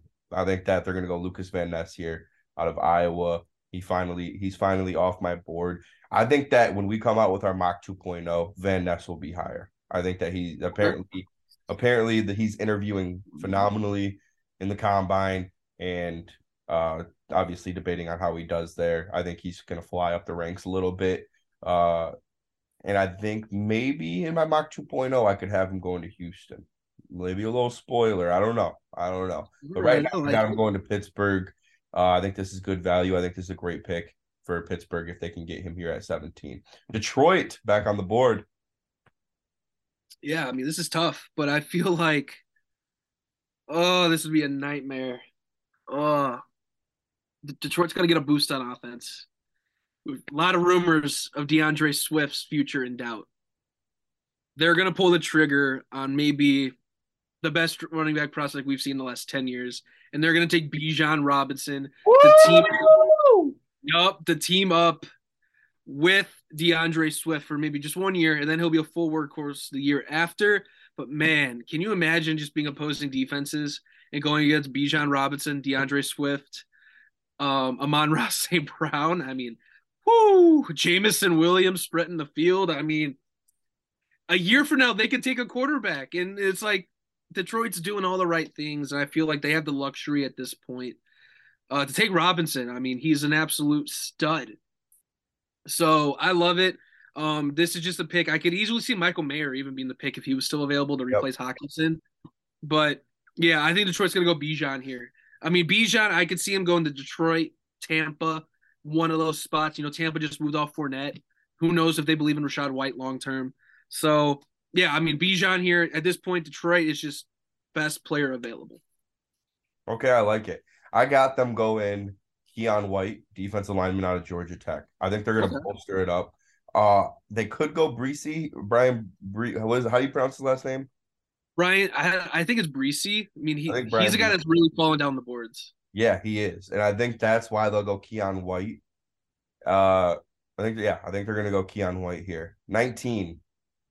I have Philadelphia here at 19. Remember, they traded him to Tampa. So I'll let you go first. Yeah, you know, Tampa Bay, this is a really tough spot, but I think they're gonna lose Jameel Dean in free agency. So they're gonna have a little bit of a hole at corner, and I feel like this is a really good spot to take Emmanuel Forbes from Mississippi State. This is a Okay. really good pick for Tampa. He was the highest graded corner in college football last year by PFF. He had like a grade of like 87. You know, you mix him into a young secondary with Anton Winfield Jr., Sean Bunting, I believe his name is another guy. I mean, they're gonna Todd Bowles is going defense. So I mean, Emmanuel Forbes, insert him in right away because there's no way that Jameel Dean is gonna return to Tampa Bay. He's gonna get about 18 to 20 a year. Like he's the cornerback one in free agency. Tampa's not paying that, so they got to replace him with Emmanuel Forbes here. Forbes, great pick. I love him. I would love for him to be a Minnesota Viking at 23, but I don't think he's gonna make it there. So sit back. You know, Tampa Bay is just with Todd Bowles, they're going to go defense, and I feel like he's the best defensive player still on the board. Okay. All right. I got Brian Breesy here going to Philadelphia. I think Howie Roseman just continues Okay. to win. They're going to bolster it up. You know, I think they're going to lose Javon Hargrave in free agency, and they're going to go Breesy here. And I think that this is someone that they easily could have taken at 10. And it's just like Howie Roseman always wins. And I don't like once I think it's either DB here for Philly or I think it's D line here for Philly. Like those are two positions that you can never have too much of. You can continue to get deep, and they're going to lose a couple of the older guys. And you already got Jordan Davis there. Fletcher Cox clock is only ticking, and so I think Brian Breesy goes to Philadelphia. Yeah, I mean, I love that pick, Brian Breesy. I mean, he's a tricky guy to evaluate because I think he's on the smaller end. I think he's like a 5'10", 5'11" D tackle, you know, and you just don't see that too often. So yeah, I mean, I love that pick. To me, he's so hard to evaluate because he easily could go top 10, top 15, top 20. I mean, could we see Seattle at 20 double dip at defensive tackles? Who knows? Yeah, I like that pick a lot for Philly, and you know, Philly's gonna need to find the heir apparent soon to Fletcher Cox and Brian Breesy and Jordan Davis together for the next 5-7 years is pretty damn good, if you Yeah, ask me. exactly. He's 6'5", Is he? I always thought he looked so much smaller on tape. 6'5", 300. So a little skinny, a little smaller in weight Okay. for someone who's Okay. size. Yeah. I just remember him. He just looks so small on tape. Yeah. All right. Seattle. I have you still have Seattle here at 20, right? Yes. I think we're good then on drafts or trades. I think everything from here on out, except for I do have one trade late in the draft, one more left. Okay. But Seattle here, I have them going Kele Ringo. It just seems like a Pete Carroll guy, someone he can place anywhere in the defense. You saw it last year with what's his name out of UTSA. Literally he was up for defensive player rookie of the year. What's his name? Oh, Tariq Woolen, I think Yes, his name Tariq is. Woolen, someone like a bigger body, 6'4". Kele Ringo 6'2". Pete Carroll just loves those long, tall, physical defensive backs. And I think they're going to go Kele Ringo here, someone you can place at the nickel, place at safety, place at DB. Just an expendable guy. And I think Pete Carroll is going to be ecstatic to have Jalen Carter and Kele Ringo to add to a lethal offense last year, and as well as a defense that's on the rise. So I think Kele Ringo and Jalen Carter, if you walk away with them at 5-20, I think it's a win. I love it. I have them going offense at this point. I don't know if they'll double dip, but I feel like they really want to beef up that offensive line, especially the interior. I have them going Osiris Torrance here. He'll slide in day one at left tackle. I mean, Seattle found. My pick 9. Yep. He makes so much sense to me because you got your left tackle in Charles Cross, check. You move Cyrus Torrance in at left guard, check. I forgot who they have at center. Justin Britt might be moving on, but then you got Damian Lewis at right guard, and then I believe you have Abraham Lucas at right tackle. Yep. And boom, you got a pretty damn good offensive line in a core that you have moving forward. Gino's got to get protection, and they're going to need to create an absolute wall of men for Kenneth Walker to run through, because I think Kenneth Walker is going to be a stud for the next 4 or 5 years, where you're going to have to build through the trenches. And that's just what Seattle does. They always draft the most boring position possible, whether it's the first round, second round, or whatever, but then they're always so impactful. It makes no sense, but man, that's one hell of a front office, I'll tell you. All right, LA Chargers, who you got? Yeah, this is a dream scenario for the Chargers. Keenan Allen's getting a little older. You got Mike Williams, who's got some back issues. So why not plan for the future and draft Herbert's wide receiver 1 for the next decade? And that's Jordan Addison, wide receiver USC. He'll slide in day one, and even though Keenan Allen's staying, Keenan Allen could finally just stay in the slot primarily. And you could have Williams and Addison on the outside. And man, are they cooking on offense. If you want to beat Kansas City, you need weapons. And Jordan Addison fits the bill. He's the most complete receiver in the draft, best route runner, best hands. I mean, he made Kenny Pickett into a first-round pick a year ago. So, I mean, he's just one heck of a player, and Addison fits the bill for me. Absolute stud. The Chargers are very happy right now with how the board fell. I have him going receiver, but I already had Addison off the board. So I think that they will take, in my eyes, wide receiver 2, Jackson Smith-Njigba. I like it. I love it. The reason I didn't have Smith-Njigba here was because I know Keenan Allen's got the slot pretty much locked up, and JSN just has not shown me enough that he could play on the outside. Yeah, 100%. Don't know if he can. I know we had the same argument for Jefferson, but JSN, again, like I said at the very beginning of the show, is just too many question marks for me. I understand totally. I think maybe it's just because I'm rooting for him. Maybe I am biased. Maybe I just want him in Chicago, and that's why I'm hyping him up a lot like this. I seem to do that. I don't know. I think he's got the intangibles. Ohio State breeds receivers. If you go there, odds are you're working out in the NFL. And I just see this working out for JSN, and I think Kellen Moore is going to have a field day with all of these guys, regardless. If they get Addison as well, Jesus Christ. All right, Baltimore here at 22, maybe in mock 2.0, they're not. But I have them finally. I think Broderick Jones finally goes off the board here at 22, offensive tackle to Baltimore. That's a surprising pick, I will say. I figured that they go receiver, but I guess a lot of this does depend if Lamar Jackson is still there. Yeah, I mean, I don't know if Broderick Jones will be on the board, truthfully. I feel like he'll go much higher. But, I mean, if he's on the board here, I still think that's a really solid pick for Baltimore. Because you got who do you have a left tackle? Is it what's his name from Notre Dame? It's been so good for so long. Ronnie Stanley. Yeah. If you get Stanley, Linderbaum at center, and then Broderick Jones here at right tackle, I mean, that's one hell of an offensive line to build around for the next few years.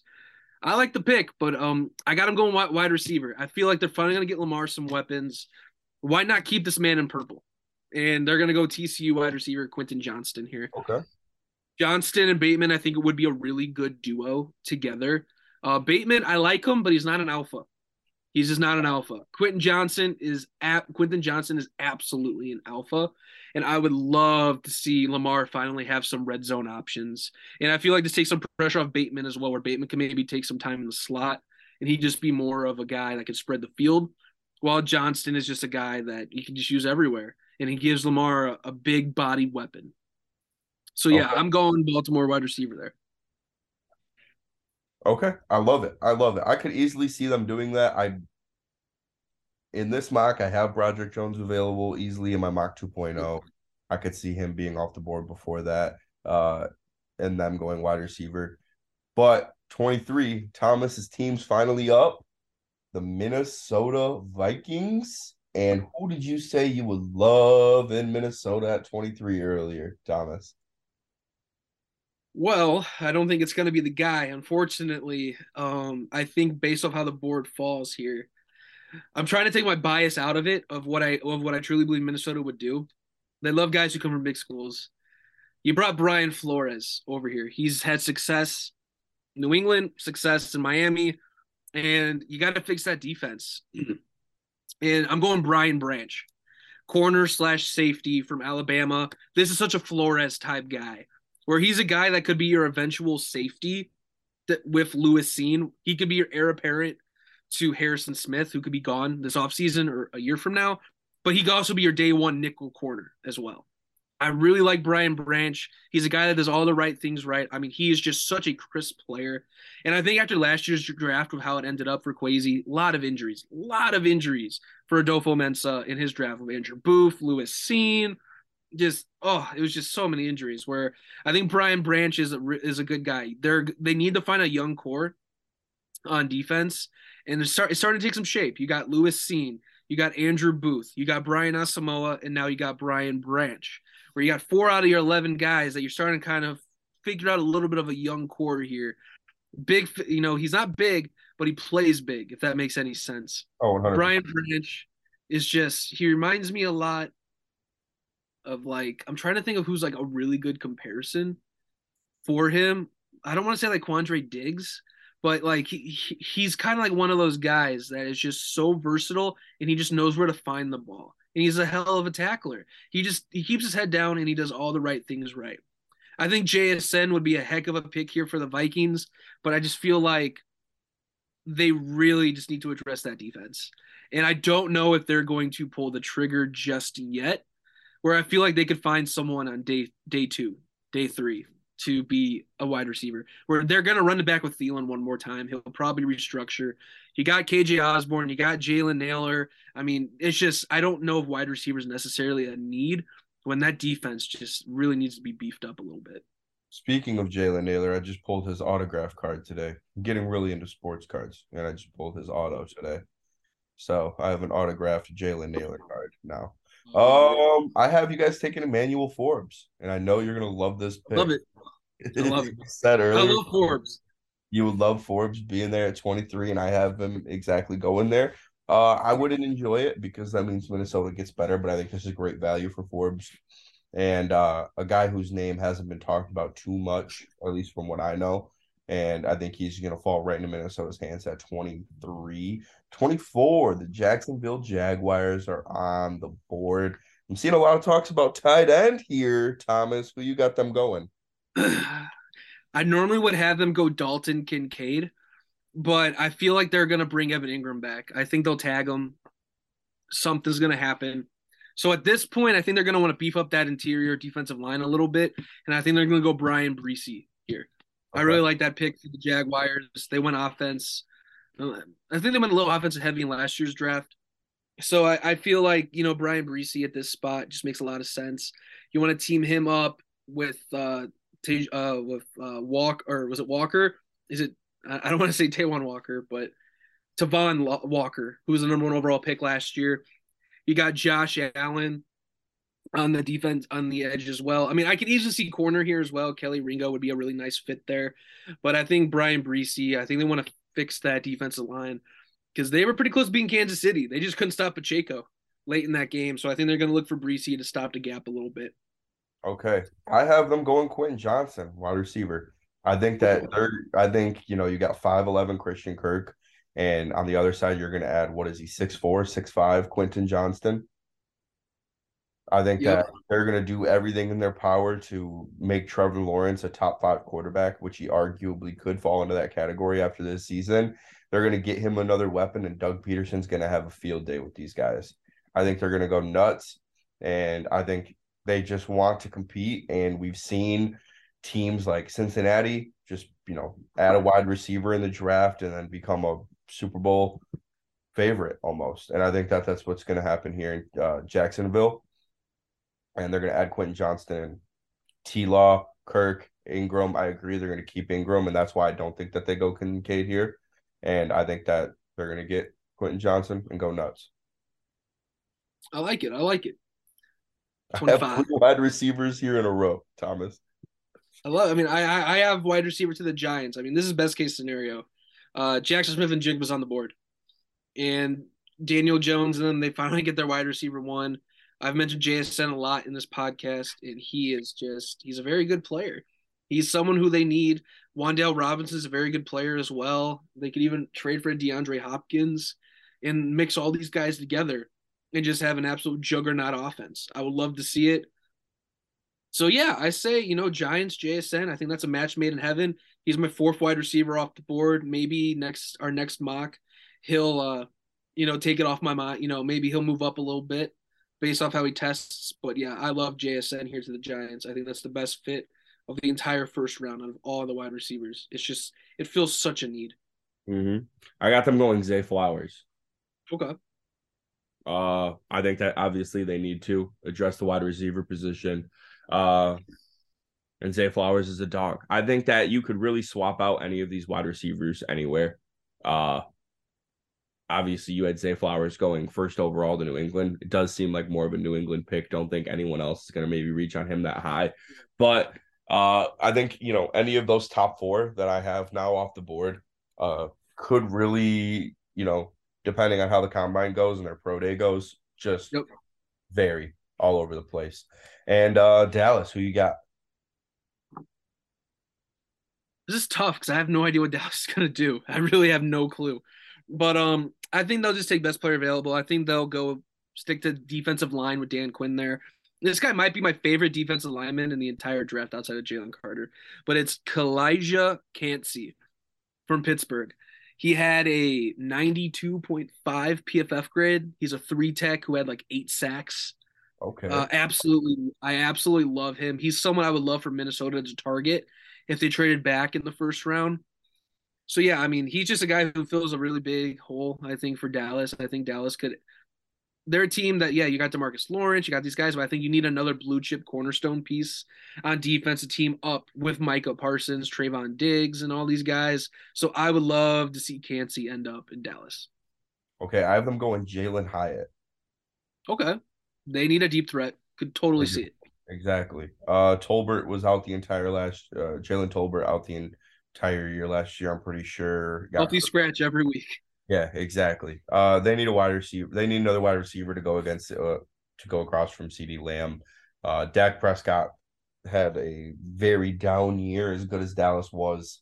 They need to add, Noah Brown, as impressive as he was for who he is and being a 7th round pick and all. They need a true wide receiver too, and I have them going Jalen Hyatt. Buffalo Bills. Yeah, this is tough because I really don't know where Buffalo could go anywhere. So I think, this might be a reach on this guy, but I think it fills an immediate need. Josh Allen needs a center. Going John Michael Schmitz from Minnesota. He's going to put on a show at the combine, an absolute show. And he's going to skyrocket the boards. So I think John Michael Schmidt, he's your center for the next decade. I might even put him over Tyler Lindenbaum, who I was just drooling over last year because I thought he was such a great prospect. Okay. But yeah, we had JSN earlier. We got JMS here now and John Michael Schmidt. This guy's going to be a difference maker for Buffalo. And they already have a good offensive line as it is. He'll take over. He's Josh Allen's center next decade. Okay, I like it. I have them. What is it? Jordan Poyer potentially, not returning. I have them going Antonio Johnson, DB safety. I like it. Where's he out of again? Texas A&M. Yep, A&M. Yeah, I have them going DB. It's just another team who has a loaded roster and just could use another safety, especially if Poyer doesn't return. Uh, and yeah, they had Kyer Alam last year, who's what healthy scratched like multiple times throughout the middle of the season. No, So no, no. Kyrie Elam, he ended up playing a lot because of I think Tre'Davious White was coming back from an injury, so he played a lot early on in the year. But I think come playoff time, he moved more into like that nickel role, so he wasn't really seen a lot on the outside. it wasn't there like a 2 week span where he got healthy scratched though. It's possible. It's possible. I didn't pay. I'll be honest. I didn't pay too much attention to Buffalo Bills football Yeah, late in the year.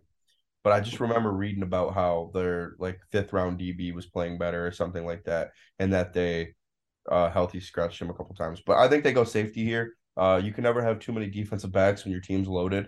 You always want to have the best player out in the field, and if you can figure that out with all the guys that you have, I like to pick for them. Cincinnati. Going with my tight end one here. I'm going Dalton Kincaid. Okay. Absolutely love this addition for Cincinnati. Who knows what's going on with Joe Mixon? So Joe Burrow's going to need a bunch of weapons. He really is. Yeah, I love Kincaid because I just feel like he is the best pure passer.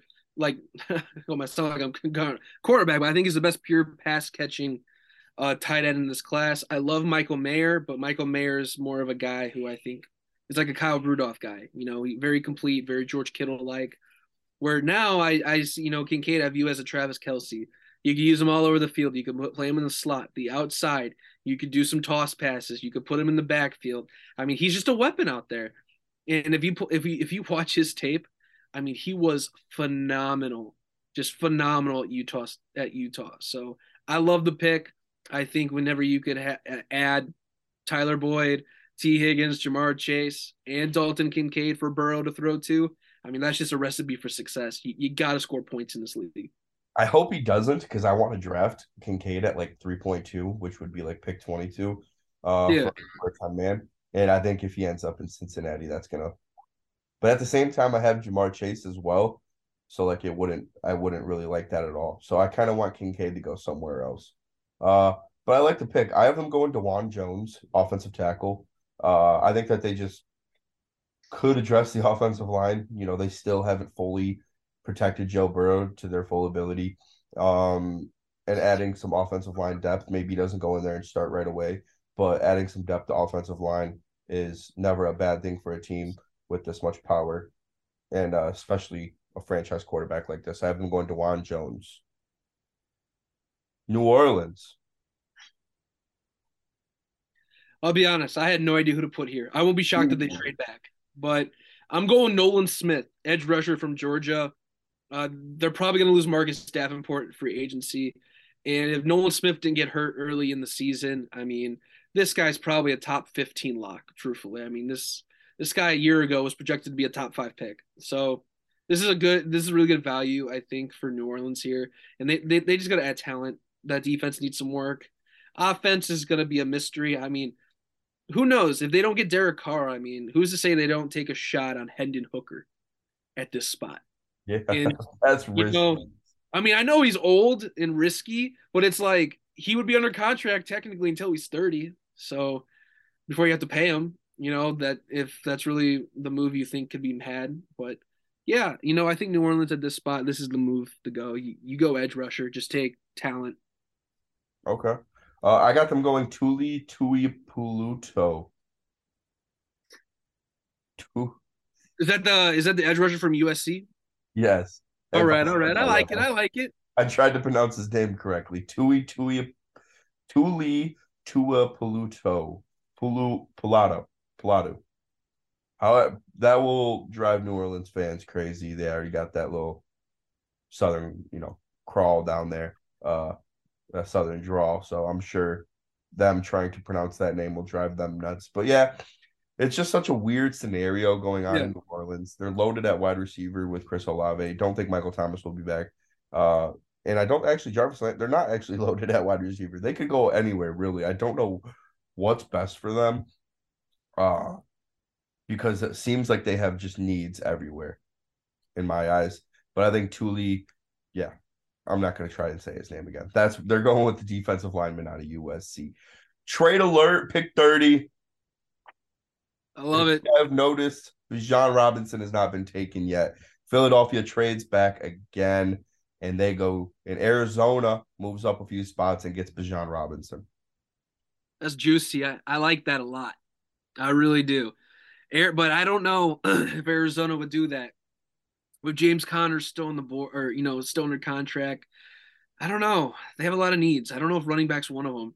That's tough. I can Fair. see a team like the Raiders moving up if they want to move off Jacobs, or maybe like the Rams. Could you imagine what McVay, or like, no, this was honestly a dream scenario here would be Carolina moving up from 36 or 39 to get Bijan Robinson. You had McCaffrey before. Now I get Bijan here. But I think under this scenario, I would have a really hard time seeing Philadelphia not take Bijan Robinson at 30, knowing that Miles Sanders is a free agent. I think Philly should take a running back here, which is why for me, at pick 30, I have them staying. And I have them taking Jahmyr Gibbs. Yes. I love Jahmyr Gibbs, man. Oh. I love Jahmyr Gibbs. He is such a good running back. And I feel like he's going to translate really well, and he could be like an Alvin Kamara-esque guy. This is such a great move for Howie Roseman if he could pull this off. Because he's so much better than Miles Sanders. He's like, if you put Miles Sanders and Kenneth Gainwell like together, they're still not as good as Jahmyr Gibbs. Like, that's just how high I am on Jahmyr Gibbs. This is a no-brainer for Philadelphia at 30. Absolutely love it. All right, and the last pick of the first round, only 31 this year, thanks to them dirty motherfuckers in Miami. I got them going Azeez Ojulari's brother BJ in Kansas City, edge. It's just another one of those teams, Super Bowl champions, complete roster. Yeah, they took Carl Aftis last year, but once again, get depth at the edge position, get to the passer.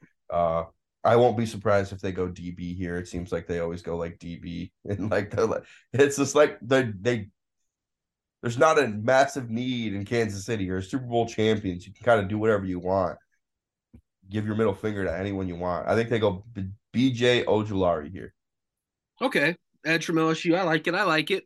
Yeah, I mean, Kansas City's in a weird spot because what do they really need? They had so much production from like 8 of their draft picks from a year ago in the Super Bowl. I'm going Deonte Banks, corner from Maryland here. You took Trent McDuffie a year ago. I think Ladarius Sneed is still there, but you still need another guy on the outside, and I think Deonte Banks fills that need. It's a really good pick, I think, for Kansas City here, and it's just the rich keep getting richer. I really wanted to put Jalen Hyatt here to kind of have him mixed in with Kadarius Toney and those guys, but I think Kansas City might find a way to re-sign Juju. So I'm keeping it steady for now, and I'm just going defense because I think you got to add more defense. You saw what they did to Philly in the Super Bowl. Like, they didn't do much. Like their offense won it for them. Like, your defense, you gave up 35 points to Philly. They got to crisp it up a little bit. Trent McDuffie, and when AJ Brown caught that touchdown in the Super Bowl, I mean, they just didn't have the size, and I think Deonte Banks brings that to the table. All right, I like the pick. I really can't go wrong with anything going to Kansas City or like those back end teams like that. You really just look to add some depth really at the end of the day for all those positions, somehow get better. But yeah, I love it. That was Mock Draft 1.0, everyone. Thomas, much appreciated as always. Absolutely. I'm sure we'll be back post combine. Well, Yep. We're not going to give you an immediate mock post combine, but within the next few weeks, we'll be coming back with our mock 2.0. Hopefully, we have some draft trades off the board, so we kind of know what's going on maybe a little bit better. But yeah, that was mock draft 1.0. Hope you guys enjoyed. We'll see you back soon. Peace.